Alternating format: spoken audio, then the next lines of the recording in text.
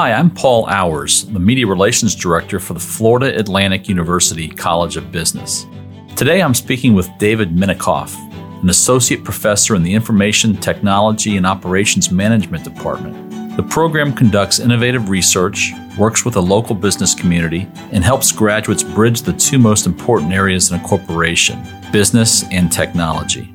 Our discussion focuses on supply chains and a new Master of Science in Supply Chain Management at FAU. For more information on the Information Technology and Operations Management program, visit business.fau.edu/ITOM. That's business.fau.edu/ITOM. Thank you. David, thanks for joining us. Can you explain what a supply chain is and what a healthy one looks like? Well, a supply chain starts with the raw materials, and that can be grain, oil, nowadays lithium. You move it to a production and processing place, which can happen several times over because parts are made into components, components are put into other parts, and eventually it may end up in a consumer product or automobile as an example. But basically, it involves all the companies in between that raw material and the end consumer. And in addition to the supplier and end consumer, you've got 3PLs or third-party logistics providers, which provide the transportation and warehousing in between. You also asked about what does a healthy supply chain look like?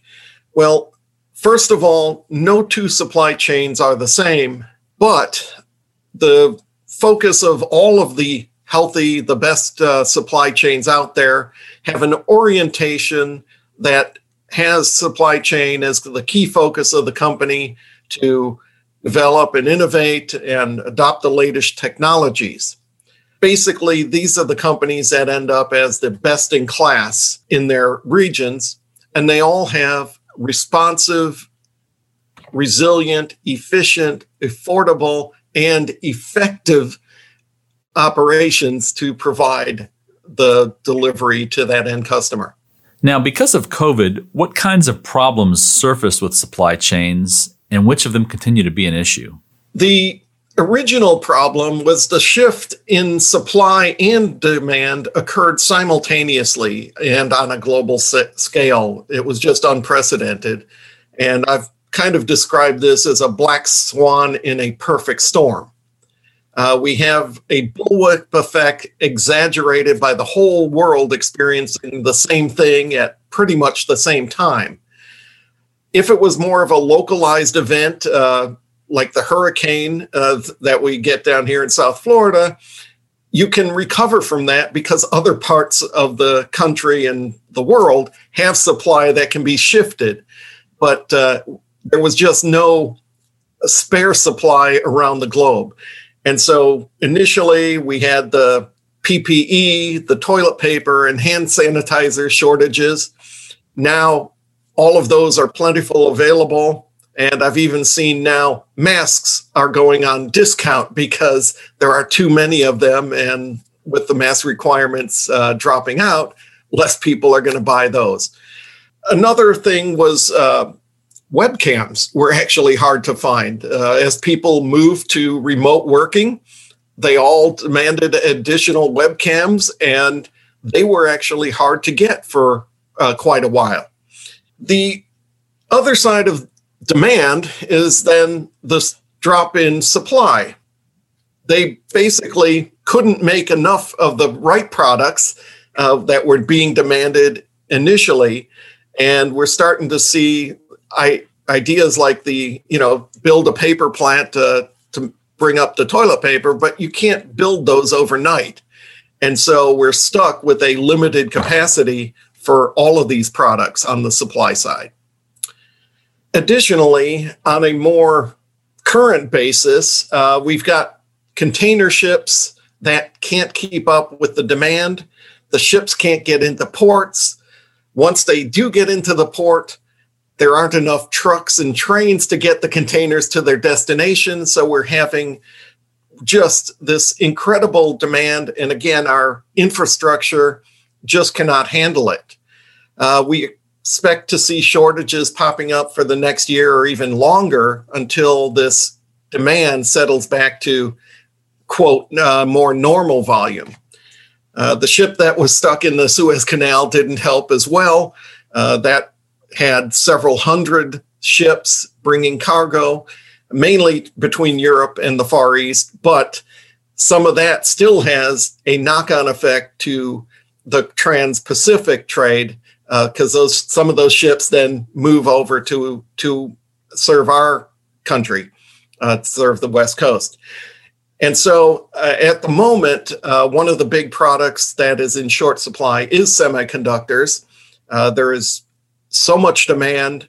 And when these companies are making chips for one product, it means they can't make it for another one. And one of the big ones is the problem with cars. A lot of car manufacturers have vehicles that they cannot sell at this moment because they're incomplete. Some have shut down assembly lines. Others have basically completed the car but parked it until they can get these chips and be able to actually sell the final vehicle. And that then has a knock-on effect into the rental cars, because the rental car companies all divested of a lot of their vehicles at the beginning of COVID. And now that people are coming back, the demand again is just outweighed their supply, and saw something like several $100s a day for just a compact car. And out in Hawaii, they were renting U-Haul trucks because those were cheaper than actually renting a car from one of the normal rental companies. Coming up, I've heard reading about tires, car tires. There are rubber shortages. Some of the fast food chains are having to limit those little individual ketchup packs because there are not enough, the plastics to make those are in short supply at the moment.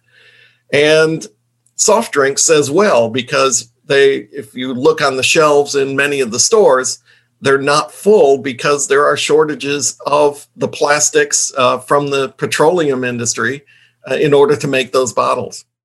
FAU is offering a new Master of Science in Supply Chain Management. Can you tell us a bit more about the program? Definitely. We're proud to be offering this new degree.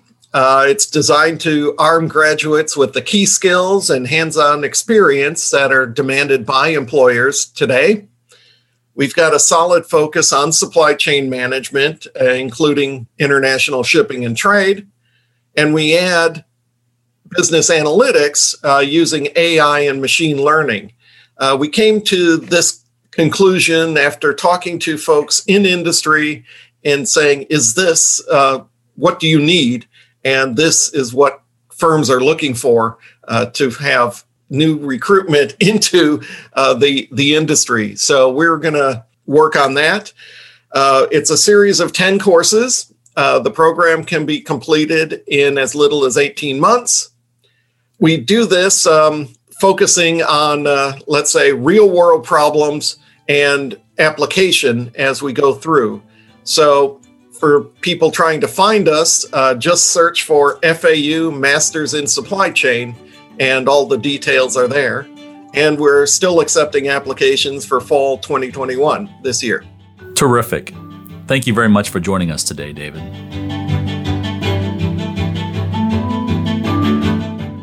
What's Happening at FAU Business is part of the FAU College of Business podcast network. Learn more at business.fau.edu/podcasts.